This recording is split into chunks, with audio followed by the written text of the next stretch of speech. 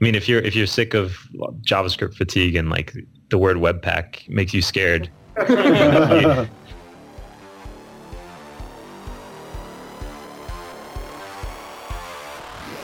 This episode is sponsored by Front End Masters. They have a terrific lineup of live courses you can attend either online or in person.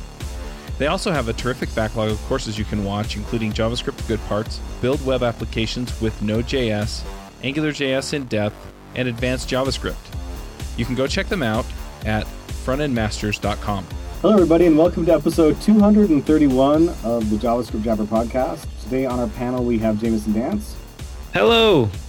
And I'm your host, Joe Eames, and we have as our special guests Nathan, Dr. I can't remember who all's over there on the other side.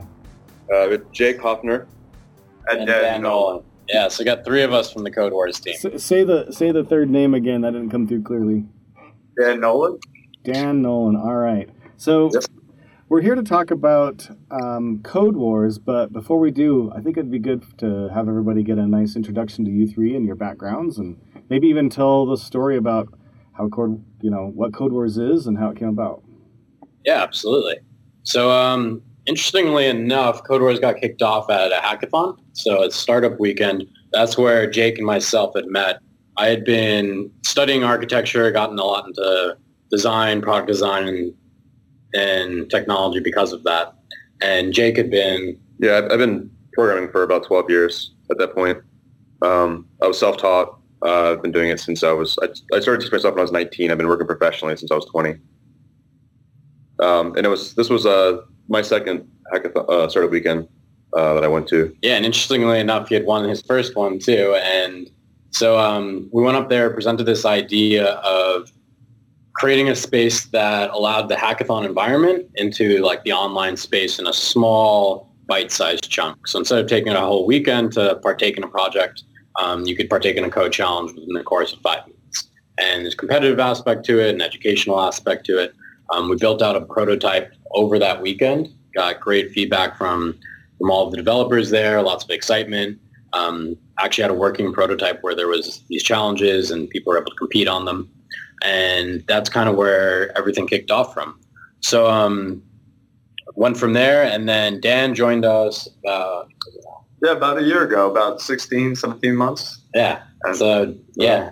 That's cool. I was a huge fan of Code Wars. There were definitely times where I wasn't super confident in my coding ability, but through Code Wars, I started to, I wasn't sure exactly what I was going to do. I initially came in as a C# developer, and I was learning and I was getting there, but I never felt super confident in my coding ability until I started taking a lot of challenges on Code Wars, and I felt really confident. I started to do all these challenges and picked up on these different ways of doing things, and and he really kind of showed himself off in the community there, and that's actually how we got in touch with him. So funny enough, our whole team is, other than me and Jake met in the beginning, has come through Code Wars, which is kind of awesome. Yeah, that's super cool. Mm-hmm. So you mentioned the educational aspect of it. What do you see the purpose of Code Wars? I mean, it seems like it could do a bunch of different things. It could be for interview prep. It could be educational. It could be for recruiting. On the other side, it's just like a fun hobby type thing. Like, is there one main role that you see it fulfilling? It's kind of like a coding gym. Yeah, great question. Just a coding gym. Did you just make that up? Because if you did, that's amazing. Man. You are amazing at elevator pitches. I mean, because we had, it's like it started the challenge format. Dave Thomas coined the concept code kata, and that was something that kind of grabbed us when we were started to do this. We actually didn't know what a code kata was until we started to build it. But after doing research, we realized that what we were kind of doing was basically a code kata, and then we started to we already had the name Code Wars, so all these kind of themes kind of came together, and so Code Kata, Dojo. We had this queue system where you rank up through like belts, the same way you would in a martial arts dojo. But really, I think that really fits the idea with the code gym. Is you go to a dojo. It's it's not like Codecademy where it's only for beginners or, something else it's only for more advanced developers. It's kind of like whether you're a white belt or a black belt, you kind of come to this thing and everyone learns from each other.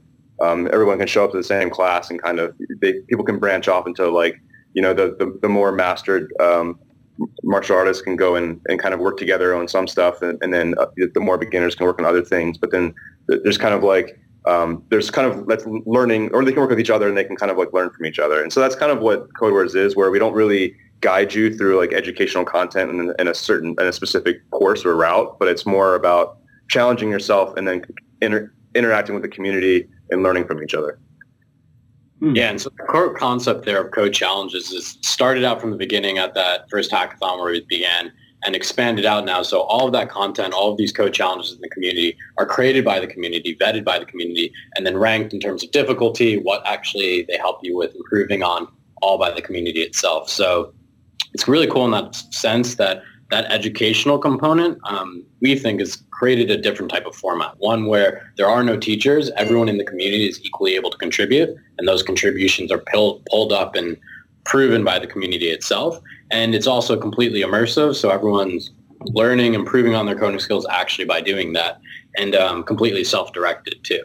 So they take these challenges, you can have one that's 5 minutes all the way up to 5 hours, different difficulties depending on whether you're on your coffee break or you're really looking to improve your skills in a specific area or prep for an interview. And that's kind of the beauty of it. Like you said, there's so many different use cases within this coding gym. Right. That totally makes sense. This is so. I'll just say it. There are a lot of these kind of things out there, right? There's like HackerRank.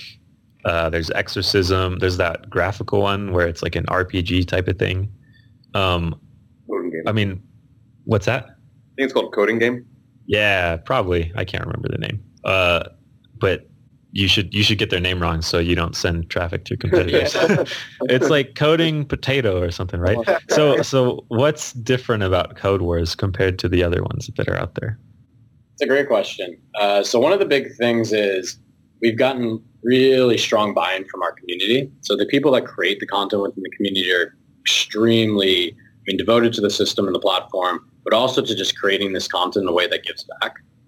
So all of that content, so whereas like some of these other sites, there is content created by the community, it's at a different level than CodeWars as far as the amount of buy-in. But then beyond that, one of the biggest differences is our testing frameworks. Yeah, I mean, so when we started this, you mentioned like HackerRank, and there's a bunch of other ones, and they all kind of work in the same basic concept, which is there's standard in and standard out of the program. So if you want to test something, you pass in kind of like this odd little format where like you have to read in standard in, and it's something like, the first line is like a number that you have to parse into an int, and that is the number of test cases. And then the second line is, maybe like the number of arguments that are within the function or something, or like, and then the third line is the beginning of the next test case. And so you kind of have to like almost write a program just to write the program, right? Like you have to input, do this, you have to parse standard in, then do what you do, and then you need to write everything to standard out. And then because you're writing everything to standard out, like if you want to write console messages or trying to debug, like that's kind of like that can like affect your results a little bit. So it was kind of like, it was a very unnatural experience, which I kind of felt like, we kind of felt like it was like against the point, right? Like the whole point is like you're trying to do this challenge. It's like kind of like a little snippet of what you would normally do in your daily work if you were working on something really interesting, but maybe you're not working on something interesting. Maybe you're like working on the same thing over and over again, which a lot of us do, and you want to take a fun challenge, but you're doing it in like format that is like feels very awkward to work with. And so we were like, well, like, why don't you just use test cases? Like that's what we use to test our code anyway. Why would you come up with a totally different format for testing code when you could just use test cases? It's like what they're for. Of course, the problem with that is that it's actually the path of most resistance in a lot of ways, because it required us to build out a large number of additional things. Like suddenly you can't just write test cases for one language and it works across all languages. You need to have test cases for each individual language, and you need to for every language that you support, you have to come up with a test framework to use for that specific language, and then you need to make sure the output works with your output. So it became a lot of work, but But the result is that you have something that's much more natural to what you would do normally. Like if you want to, use PHP, you can use, PHP unit, and you can test using that. So it feels much more natural, and that it was a lot of effort that went into that. But we think that's a huge difference between us, because not only does it feel more natural, but we can also test a lot more, because you're actually running the code, you're actually testing the code inside of the app that the code is running in. So you can do things like test for things that go well beyond just spitting out a specific output. That makes sense. Yeah, and we hope to expand upon that too. Like you can do things like render charts or render images or render HTML. You can have interactive things. There's actually from a creative perspective, I think there's a lot of potential for what these kata can eventually end up doing. Sure. Yeah, so a lot of that really came down to creating the most intuitive and familiar developer experience. So putting in a format that you're used to in your daily life and not forcing it into this kind of awkward roundabout place that you kind of have to go through just to take this challenge, which can get really frustrating. Yeah. Yeah, I have 8 kata units, whatever KYU stands for. So I've done one challenge 3 months ago, and I didn't even remember that. So I'm totally a user. I want to ask a little bit about just the UI and the editor experience and how that's built. It seems to me like maybe 5 years ago, the standard for what an online code editor looked like and functioned like was pretty low. And now there's a ton of them out there across all different products and websites. I mean, was it relatively easy to build? Is there a lot of custom trickery you have to do to make something look and feel like a natural editor in the browser? I mean, luckily there's two major open source editors out there. There's the Ace editor, which is from Cloud9, I think is their name. We just got bought by Amazon, and then there's CodeMirror, which is the one that we use. And then I think a lot of you can use these days. You could probably use Atom too. I don't know if that's embeddable in a web page or not. I haven't researched that, but it's HTML driven, so I imagine it probably could be. Fortunately, there's a lot of work that go into those projects, and so that takes care of a lot of the work. We've had to kind of expand upon those a little bit to increase the file mappings and some of the Vim support and things to make it feel more natural to certain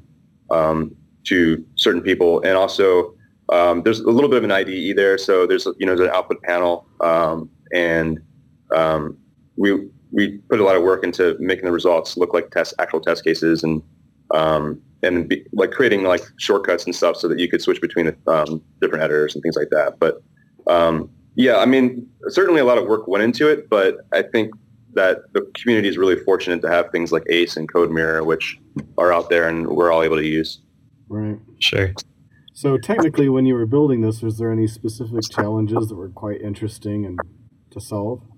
Yeah, I think the first challenge that came up with it was that when we were first building this, we didn't what Codewars is today. It's not like we had a vision that that's what it was. Originally, we were kicking around a bunch of different ideas, and originally we were thinking it was going to be more of a side project based thing. Because the whole hackathon idea was originally part of the goal, and so we kind of ended up choosing an architecture that wasn't really the right architecture for what Codewars has become. It was a Rails app, and we're doing everything. It's not a single page app. Everything's being rendered server side, and then as things had changed and the requirements changed, we kind of just went with what we had because we don't have the option to go back and change things. And this is, again, just remember, this is 4 years ago. So I think Angular was just coming out, and there wasn't necessarily a lot of, I think I'm trying to think of what was even the hotness back there. Probably Backbone. Yeah. So, we ended up using that. We there's the whole PJAX concept, which we use a lot. We expanded upon that so that everything's PJAX based, even if it's a submission.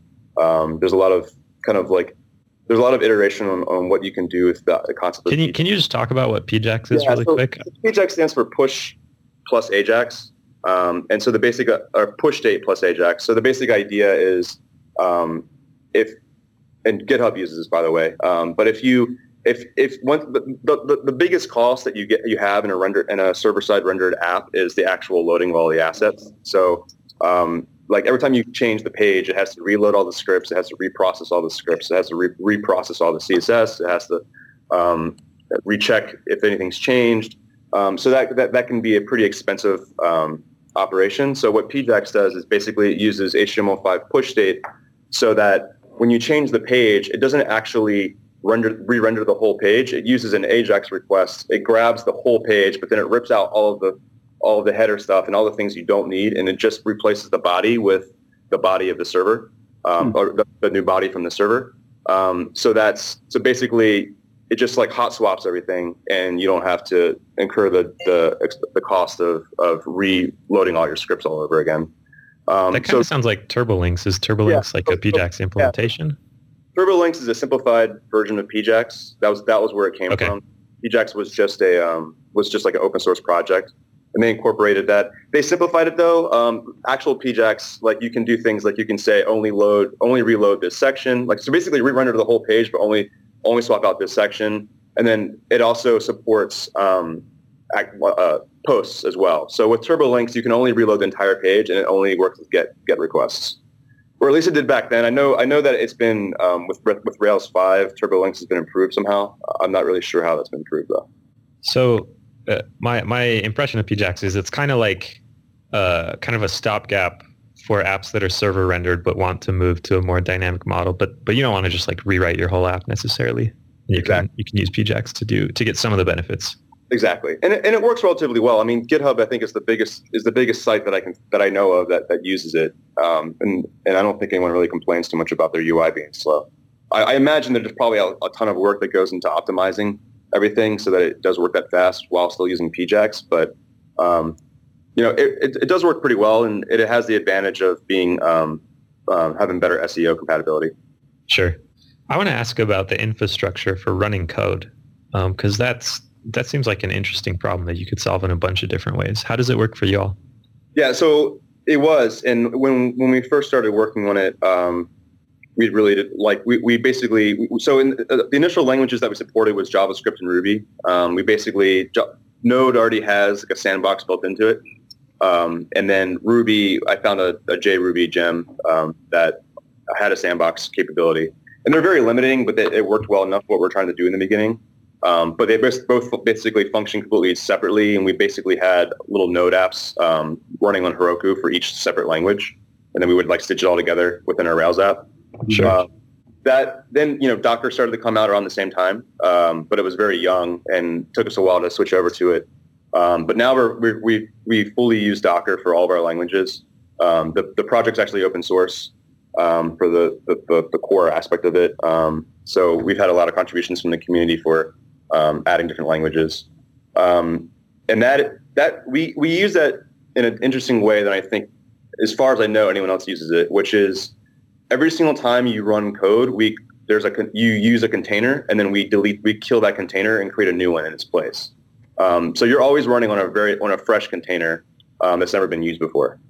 And we did that because we actually allow you to write to the file system and do different things, and we just want to make sure that people aren't leaving behind a bad state for the next person. Sure. It also seems like that helped with security. I mean, running arbitrary code is like the giant nightmare of every security conscious person, and that's what your product is. You let people run arbitrary code. So yeah. Do the containers and just making them delete themselves or whatever, does that address that problem? Yeah, it does. We also have within the container, we have a special user so they don't run as root within the container itself, just to be extra careful. And yeah, we wanted them to be able to kind of just run amok. If they want to kill the container or do something stupid with it, that's fine, because it's going to get killed anyway. Sure. In the beginning, though, it was hard because we had these sandbox things, and it was like a cat and mouse game because we'd have a bunch of our users actually kata that were just meant for trying to hack the system and break it, and then people would try to beat it. And I would fix it, and I actually learned, like, we had this guy who was just doing the crazy, like, I still to this day do not understand this JavaScript code. Like it was like alien code. But the things he would do to get past our sandboxing, it was like blowing everyone's minds. People were learning so much from it. It was really exciting at some points. Like they understood how we were stitching code together. Or at the time, I wasn't on the Code Wars team, and Jake was defending against a lot of this himself, but like with help from the community. And people were doing some really smart things. Like they would figure out how to take the code, and because we were stitching it together, they could turn it into a string, not in JavaScript necessarily, but you could turn the entire output into a string, so they could do things like turn what should have been JavaScript into a SQL string. And so you're actually executing it in SQL or executing it in Bash, and do all these kind of crazy creative things that you couldn't do otherwise if we didn't leave this open space for you to actually execute. And, sure. Yeah, this stuff seems like it would really draw a certain kind of person. I have one friend that would just dedicate their life to figuring out, not maliciously at all, but just like, how can I break this in a really wonky way? Yeah, absolutely. Yeah, we had a number of users that was the only reason why they were using the site, was just to try to break it. And they were getting a kick out of it. Yeah. I'd be like, all right, guys, I fixed it. And then like 15 minutes later, I'd be like, I broke it again. I'd be like, Yeah, that's true. I haven't thought about that. Lots of product companies complain about their users. This is like a special kind of complaining about your user, though. It's not like they can't find the big red button that's super obvious. It's like they took down our server and cackled with glee. We love it, though. It's like we all learn together. Yeah. Sure. Yeah. It's just another the hardest kata is defending against your curious users. Yeah. And they were some of the most interesting kata too for a little while. Like it was very outside of the realm of what Code Wars supported, but still an interesting use case. Yeah, one of the most interesting kata I remember I tried to take was somebody actually created, there's this idea of like a detonating bomb, and you didn't know where it was, but you had like your kata, and you had to figure out like how to disarm it, and you didn't know exactly what you're supposed to do. But if you start to look over on the global scope, which I didn't know how to do at the time, you can start to figure out, what kind of variables do I have available to me? Start to look inside there, start to look for the keys, start to do different things. You figure out that the main object is frozen, which I didn't even know you could freeze objects in JavaScript. But all the while, like I took one of my coworkers and we were just working through this after work, and we were just like, wow, you can freeze stuff in JavaScript? This is so cool. And just going right through and figuring it all out. It's super cool. Yeah. People are basically, they make a scavenger hunt by trying to figure out like where this hidden variable is as the answer. And that's actually a perfect example of what you can do with our format of where you're running tests inside of the process instead of just outputting stuff. But you can never do any of that stuff if you're just using standard in and standard out. Sure. So, like I said, I haven't done a ton of questions on here, but I've kind of glanced through them. And also from my experience with these other kinds of sites, there's a certain style of problem that fits well for this, where they're generally self-contained, but small enough to be solvable in a couple hours, but still kind of interesting. And I feel like in my experience in just day-to-day software development, those kinds of problems are pretty rare. They feel kind of artificial, especially relating to interviews. Do you think experience and practice at solving these kinds of problems translates directly to just general software development? We try to. I mean, we definitely know what you're saying, because a lot of these problems, especially ones that are raised during like interviewing questions, they tend to be very computer science driven and things that are like theoretical, but you never actually do in your daily work. And so that's part of the reason why we try to expand our format to do different things is that there's certainly computer science questions on the site that fall within that category. But we've definitely tried to expand the code base or the kata base to have to try to do things that are more real world.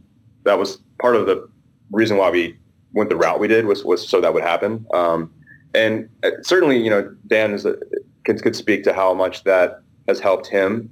And I think it does apply, but yeah, there's the other side of this too, which is I think a lot of us, like our day-to-day stuff is like I mean, how many times have, you're building, maybe you work for a company and you build, CRM apps or something. And it's like, you kind of tend to do a lot of the same stuff over and over again. And you don't get a lot of opportunity to expand your knowledge in ways that you're not going to do like when your day-to-day stuff. So that was kind of part of the point with CodeWars, is it allows you to actually really challenge yourself on hard problems that aren't actually part of your daily work. Like you might work at a company for 2 years, but because you're kind of doing the same basic stuff over and over again, you're getting really good at that basic stuff, but you're kind of getting bored and you're not really being challenged in certain ways. And so the idea with CodeWars was that it allows you to, instead of maybe like in 1 week, you ended up having like one opportunity to like work on something really cool.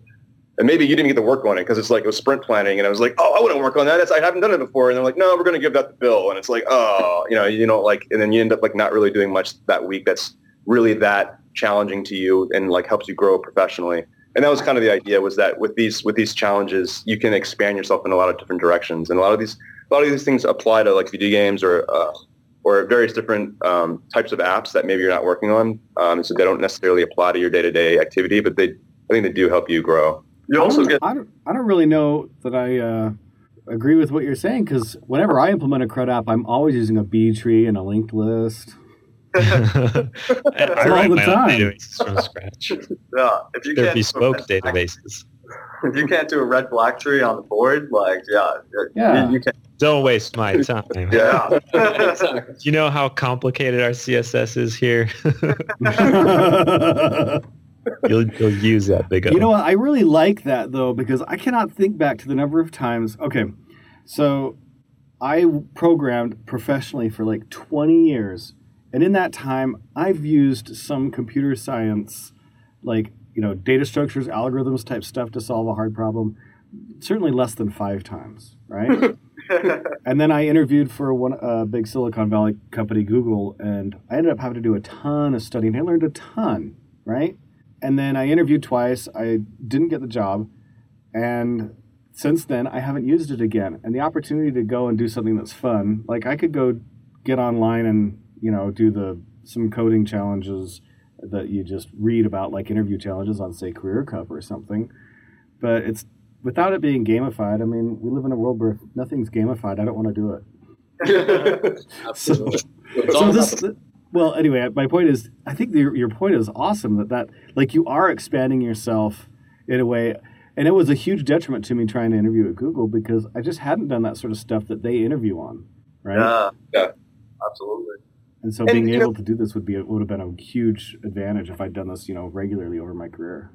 Right. And in Google's defense, I mean, if you're working on their search engine, then like you probably need to know this stuff. Oh yeah. But like for sure. if you're being interviewed as a front-end developer for like one of their products that are probably just going to get killed in like next year anyway, because they kill it. Then like you probably don't need to know that stuff. But they kind of apply the same formula to every single person they hire. Oh yeah. So it's I think in today's hiring climate, like, at that point alone, like you should know this stuff just for that. And it's somewhat unfortunate that a lot of people would argue that's very unfortunate that you have to know this stuff when you're interviewing for a job that doesn't actually use that information. But there's a lot of opportunity. I mean, even if you're not using it, like it shows you, it's just like, maybe you're not going to be using functional programming in your job. Maybe you're working with C# or something, but like if you go and learn a functional language, then like having that knowledge of how like a pure functional language works is going to make you a better programmer, whether you use it or not. Oh yeah, absolutely. And it's not just that, like learning the computer sciencey stuff, data structures and algorithms, you will find more opportunities to use it in your job once it becomes second nature. When they say when you have a hammer, everything's a nail, right? But if you don't have the hammer, then there's no nails. So if you don't... You just bang your head on stuff to pound the nails. Yeah, I mean, just basic things about the performance characteristics of arrays versus hashes and linked lists, those sorts of things. If you have that in your mind and it becomes somewhat second nature, somewhat at least accessible to you when you need it, then there are a lot more problems. There's definitely times in my career, even though I may have only done it 5 times, there was plenty of other times where I could have implemented a more optimal solution or done something, but I just didn't have the tools readily available to me because I wasn't using them. So this is actually still, I mean, yes, it will open up your brain more, but also it will definitely give you an advantage in your regular day-to-day job, because there are going to be times when this stuff can come in handy. This episode is sponsored by Hired.com. Every week on Hired, they run an auction where over 1,000 tech companies in San Francisco, New York, and LA bid on JavaScript developers, providing them with salary and equity up front. The average JavaScript developer gets an average of 5 to 15 introductory offers and an average salary offer of $130,000 a year. Users can either accept an offer and go right into interviewing with the company or deny them without any continuing obligations. It's totally free for users, and when you're hired, they also give you a $2,000 bonus as a thank you for using them. But if you use the Ruby Rogues link, you'll get a $4,000 bonus instead. Finally, if you're not looking for a job but know someone who is, you can refer them to Hired and get a $1,337 bonus if they accept a job. Go sign up at hired.com/JavaScriptJabber. Absolutely. One anecdotal example of that I can think of, because I'm terrible at math and I'm not like I said, I'm self-taught, so the computer science foundation is not really there with me. But we were so in the site. One of the other big features of it is like when you complete the challenge, you can then see everyone else's solutions. So that's a big learning point. Is that you just solved it, and you feel like you just solved it like really, really well, and you're super proud of yourself, and then suddenly you see like everyone else's solutions, and you're like, oh my god, that was so much simpler. Right. But part of that is the fact that we didn't want, if like 1,000 people solve it and 500 of them solve it the same way, we don't want to have 1,000 results you have to go through. So we had to have some sort of grouping algorithm that would group these code results together to try to consolidate them. And I originally wrote it, and it was kind of like this long, kind of like very logic, like if-else statements and like all these these things. And then we had someone come in, a contractor, come in and just work on a few things. And I was like, yeah, it's not very efficient. Like, can you work on that part? And he used some sort of computer science. I still don't know what it is to this day. I should probably go learn what it is. It's been like 3 years since I've seen that code, but he like blew me away, and it was something that I would have never done. It was very math based, but it worked like it was like probably 1,000 times more efficient than what I was doing, and it resulted in better results as well. So. Now I really want to know what it is. Yeah, I know. Is that part open source? If it's not, that's actually a component that I think we meant to open source, and I might have, and then just never promoted it very well. But either way, I think I'll go dig it up, and I believe there's a place for us to post materials from this talk. So maybe we can. Yeah, you got to share the answer now, because you left me in suspense. Yeah. And to build on this idea, just always return 42. It's so fast. To build on the idea that you now, like using a linked list or something, we're not gonna go and implement a search algorithm or a sort algorithm ourselves anymore. But knowing these internals is so huge to us. Like, for example, for something more modern and something applicable to JavaScript, you have promises now, and most of the time you'll use Q or Bluebird, or like now, ES6, you got your own promise that they've implemented, right? And so most of the time you're not going to go implementing your own promise. But one of the things that we do have, like someone actually created in the community, is a promise kata, where you actually go and you do build your own kata, and you find out that really, what is it really but like a collection of promises or a collection of callbacks that, get called when you go to hit the .then when the next thing happens. And going through and building this and building the internal structure makes it so much easier to understand, oh, okay, I can chain this. I can do this with this. What is this object exactly?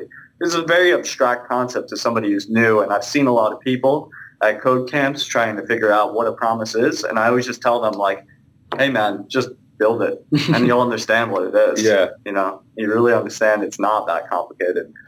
Yeah, there's something about taking things apart that helps you really get an understanding for what's going on there.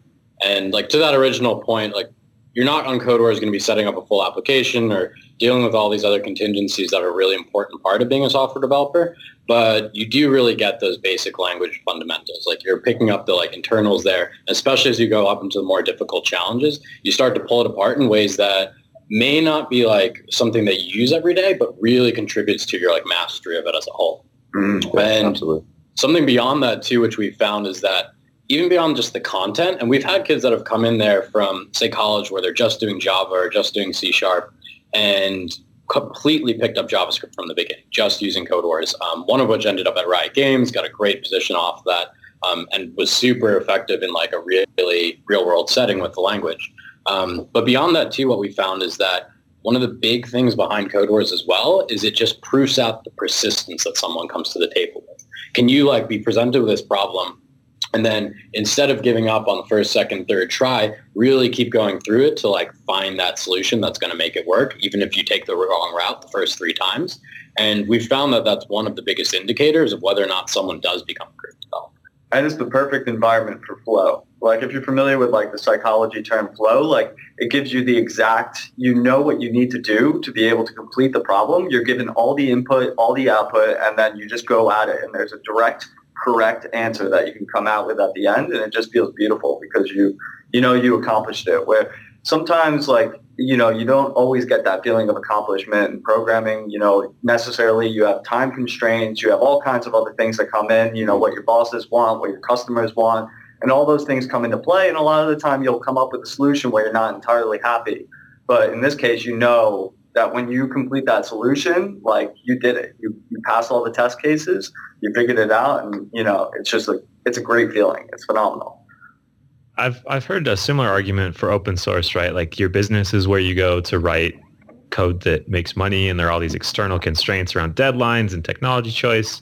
And open source is where you just craft this pure gem of code.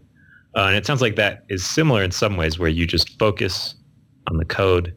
I mean, if you're sick of JavaScript fatigue and like the word Webpack makes you scared, you don't have to set up a new project and take 2 days doing that. You just focus on the inputs and outputs. So that's cool. It's a very similar format between the two. Like we've found too that a lot of people that contribute to open source also get attracted to Code Wars, and vice versa. Yeah. And in a way, I mean, it is like all of the content in there. Like you're contributing with this community. Obviously, not in the same format, but gets that same kind of approach across. So. The name Code Wars carries kind of like a competitive or like adversarial connotation, and I know that's not all that it is, but do you feel like there are certain personalities that just thrive off that, and like I want to defeat people, I will win the Code War, and there are some people that aren't as attracted to that kind of thing. What does Code Wars offer to them if they're more interested in collaboration and learning, and the idea of like stepping into the code arena doesn't appeal to them as much? Well, like enter the gladiator cage. Yeah, the funny thing is that we're not actually the war never happened. It was a part of the original name from the start of the weekend, and it was part of the original idea, and we definitely have some things that we're working towards that incorporate that concept. And like funny enough, like the first prototype we ever built was actually head to head. Like the whole point was you went and defeat your friends. Well, we don't actually have that. Yeah. So right now it's all still very like self-driven. There's no actual competition other than getting more points and higher queues than other people. So it's kind of like we ended up building the dojo part of the Code Wars and like just ended up focusing all of our energy on this educational side where people can be collaborative and there is really no contention within the community, and haven't quite gotten to the wars part yet. Mm-hmm. You versus Tyler. Yeah. Having a war with your code. Yeah, it's actually like a very welcoming, warm community. Like there's people where everyone is really helpful and strives to like help each other. So it's kind of it's a misnomer in that aspect. Yeah.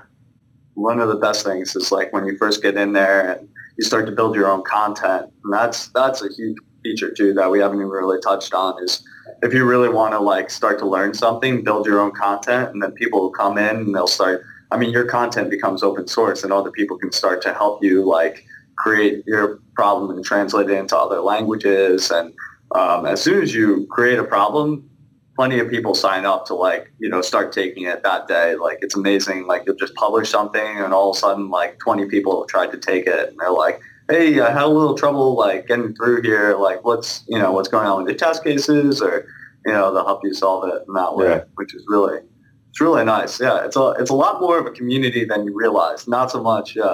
Yeah, it's almost in a way because it's like a little mini GitHub, like a little mini open source project. Like it's kind of how we view these kata as like little mini programs. They go through a beta process. They go through QA. They like there's people can make contributions. Right. We have this idea of you can translate a kata. So if you write a kata in like JavaScript and somebody wants to add Ruby as a language for that, they can actually translate it, and then they submit it, and then the original author can then review and approve it, just like you would approve a pull request.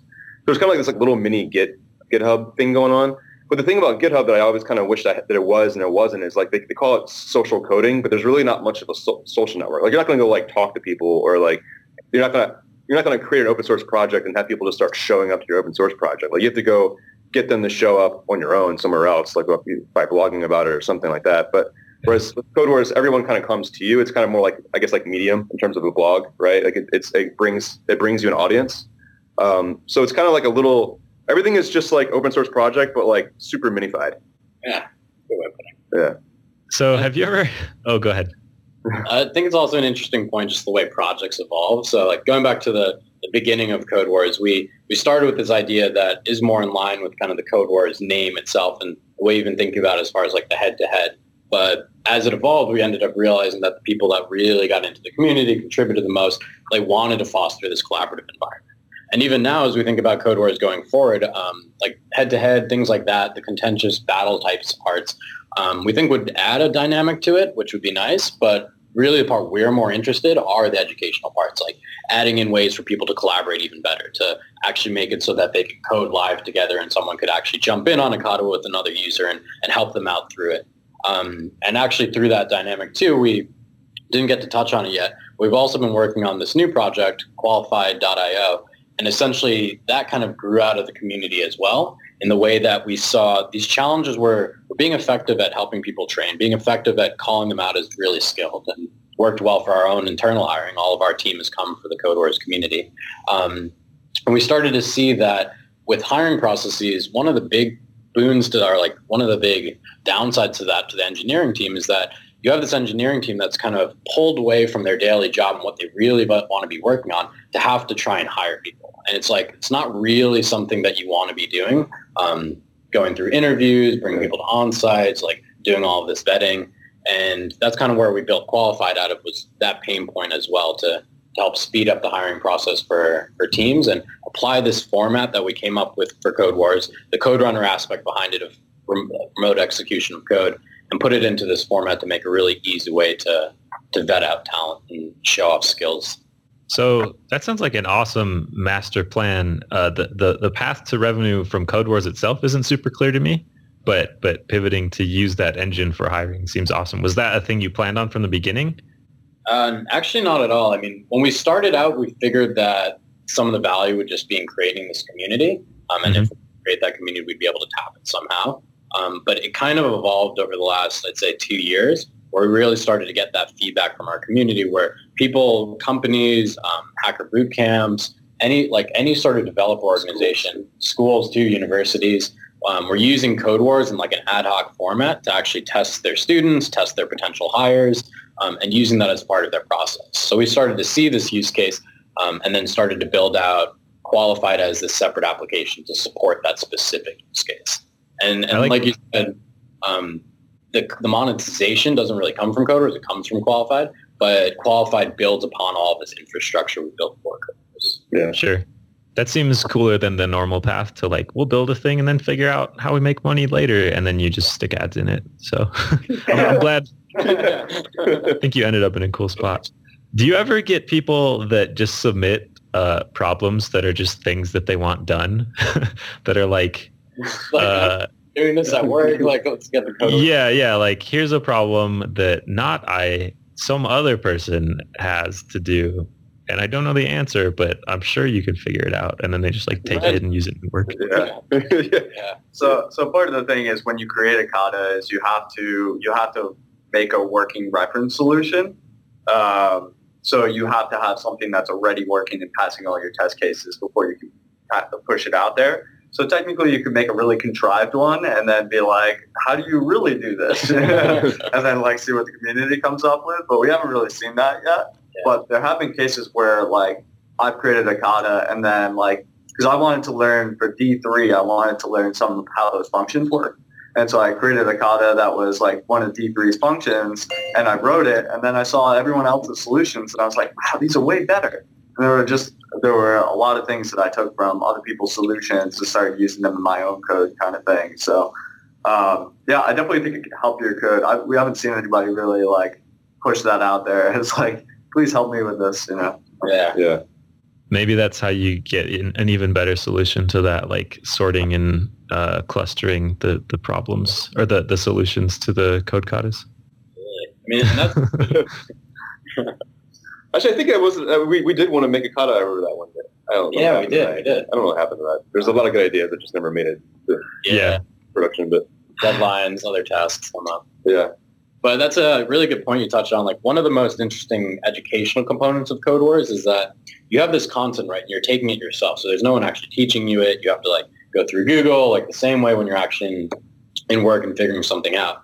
But then at the end of it, like once you finish this problem, you get to see all of the solutions that the community have put through. And that's usually one of the biggest like teaching moments for people. Like you've just struggled with this thing. You really know what's going on here. And you see like 10 other solutions that are just mind blowing. They kind of like really put a different perspective on that and end up teaching in a way where you're learning from the best. Yeah, I actually think that probably for a lot of people, I think in my own personal experience, you actually learn more looking at other people's solutions than doing the challenge yourself. But only because you did the challenge yourself. I think if you looked at the solutions without doing the challenge, it would just be like, oh, look, code. But because so much thought process went into it, and then right after you complete it, you see all these other solutions. It makes such a meaningful impact to you.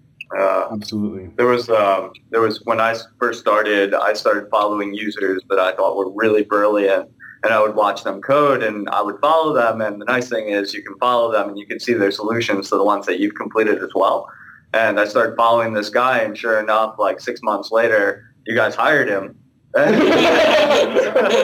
So that's our fourth coworker, Bill. And so I saw that on the newsletter, and then they had another open position. And I ended up applying for that. And part of the reason was like I was really excited to work with Jake, and I didn't know much about Nathan, but Bill, I watched him code so much that I really understood like how he thought, and like learned so much from him. I figured working with the guy would be a great experience, and it has been.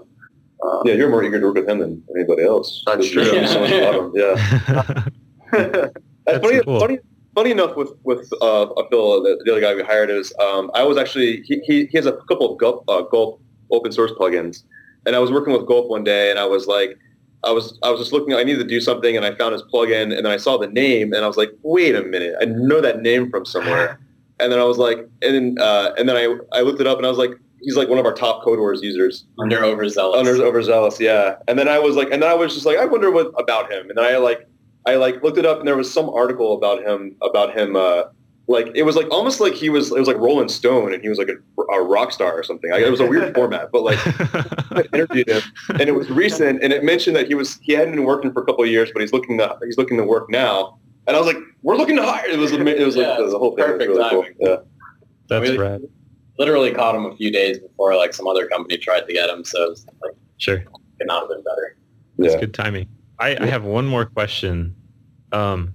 So part of the difficulty with software engineering research is it's really hard to get good data sets because having people sit down and code up the solution to problems is expensive. So they either do a lot of observational studies or interviews of people that work on existing projects, or it's like 10 undergrads doing this one thing. It seems like one super valuable part of Code Wars is the data set. I mean, do you have all the analytics data about how long it takes people to do to solve a problem, and like how many times they come back to it? And it seems like you could do some really interesting studies based on that data set.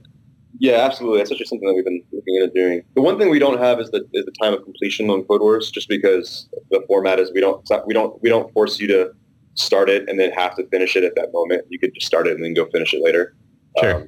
So we don't have that, but yeah, we have everything else, and that's definitely some We've interesting. gathered a ton of data there, and it's actually really interesting as we've dug through it to like see different groups of users and segment them based on the types of usage, the way they come in.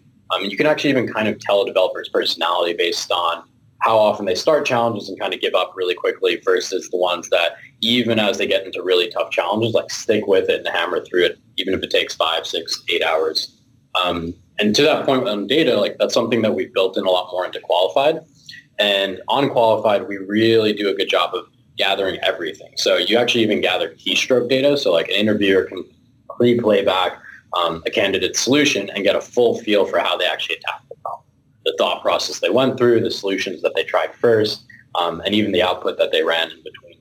And one thing we've seen a lot of is people will actually take their CodeWars solutions and they'll put them up on GitHub as a way of like showcasing some of their skills. So they'll take that data and actually kind of show it off, and that can be super useful. Get to use their Absolutely. Well, about time that we wrap this whole thing up. So I think let's move into picks. Unless you guys have anything else you'd like to chime in before we move to picks. Nothing we didn't cover. Nothing germane. Yeah.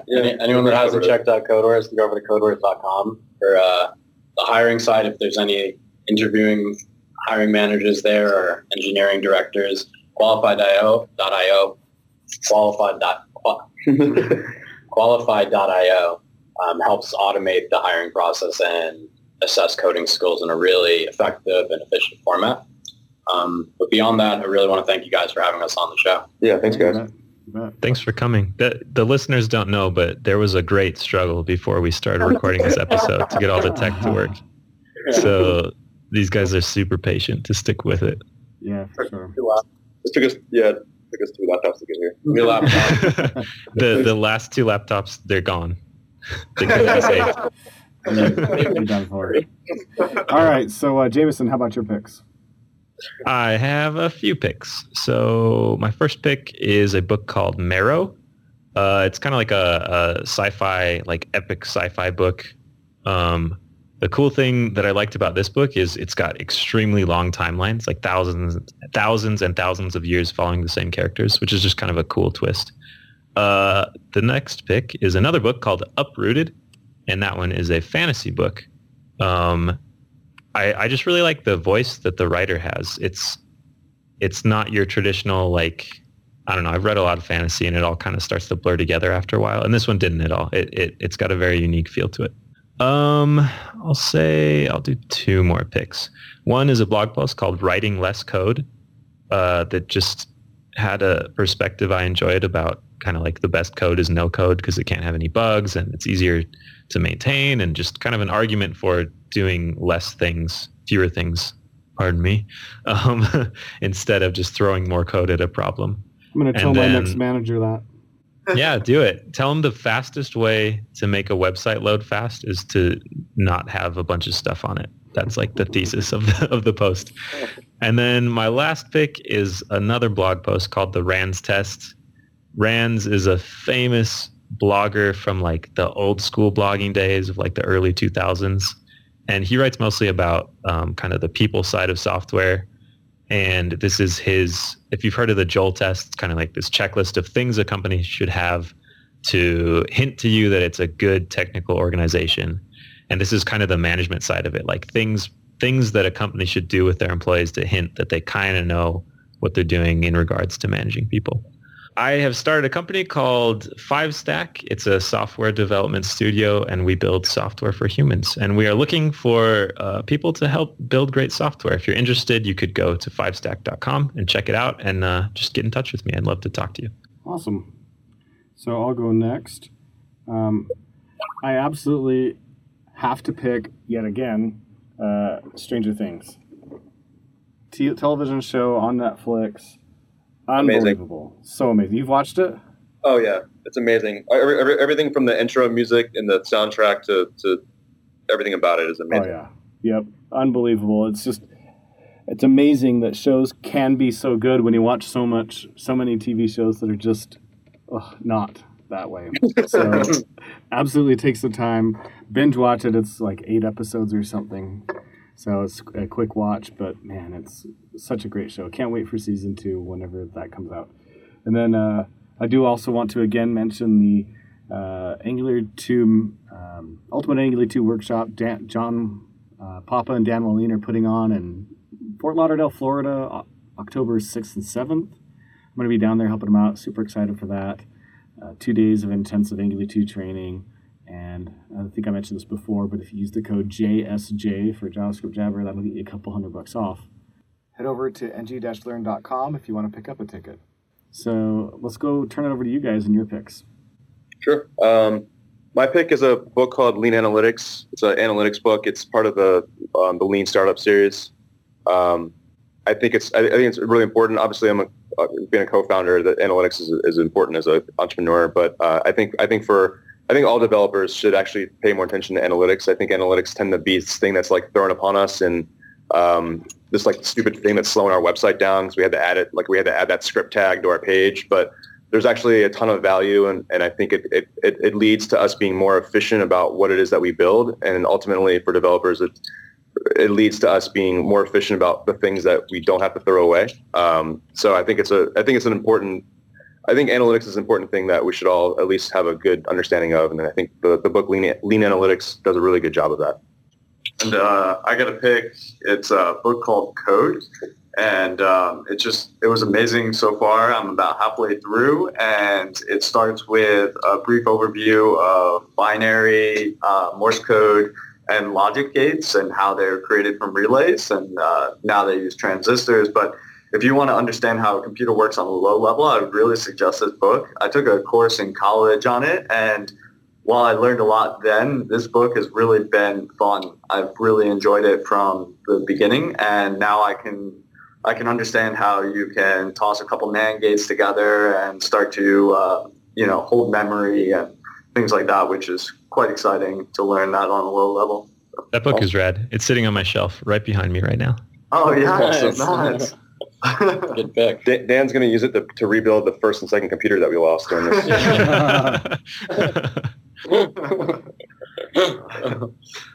So I got two picks. One is a book called Data Smart. And it's by this data scientist, John Foreman. He's the VP of product management over at MailChimp. And it's one of the best primers to kind of like get in an entry level. Like even if you're not going to become a full data scientist or really interested in that, it's a great way to kind of wrap your mind around all of the approaches that go on there and get a good inside view of it. And even more so than just an inside view is like learning how to use it in a way that's applicable to whatever you're working on, to actually thinking about the best ways to gather data, capture data, because half of the problems you realize there come from doing a good job with data collection in the beginning. And then the actual crunching the numbers, et cetera, that's like the other 50%. Then another book, which has been pretty profound for me over the last few months, is a book called Letting Go. It's by this guy, Dr. David Hawkins. And essentially he started out as a clinical psychologist, had this huge kind of like health breakdown, and came up with a system that kind of weds kind of metaphysics and science together in a really good way. And so the whole concept of this book, Letting Go, is that a lot of the biggest things in our lives that we struggle with often are put there by ourselves. Like we, as developers, I think a lot of people have already experienced that. Like sometimes the biggest block to solving a problem is your own kind of like inability to look at the easiest solution or look at it from a certain angle. And that comes across in all sorts of ways across our lives. And this book, Letting Go, he kind of expounds on this idea that letting go of things in general, whether it's emotionally or issues or challenges, etc., can have this really profound impact. So I just suggest people go and check it out. It's worked really well for me. Awesome. I just added a bunch of stuff to my Amazon wish list. Recommendations. You should get some affiliate codes going. All right. Well, is that it for you guys? That's all your picks? Yeah, I think so. Awesome. So thanks everybody for coming. Jameson, of course, on the panel. And thanks everybody for listening. And we'll see you all next week. See ya. Thanks a lot, guys. Really appreciate having us on. Bye. Bye.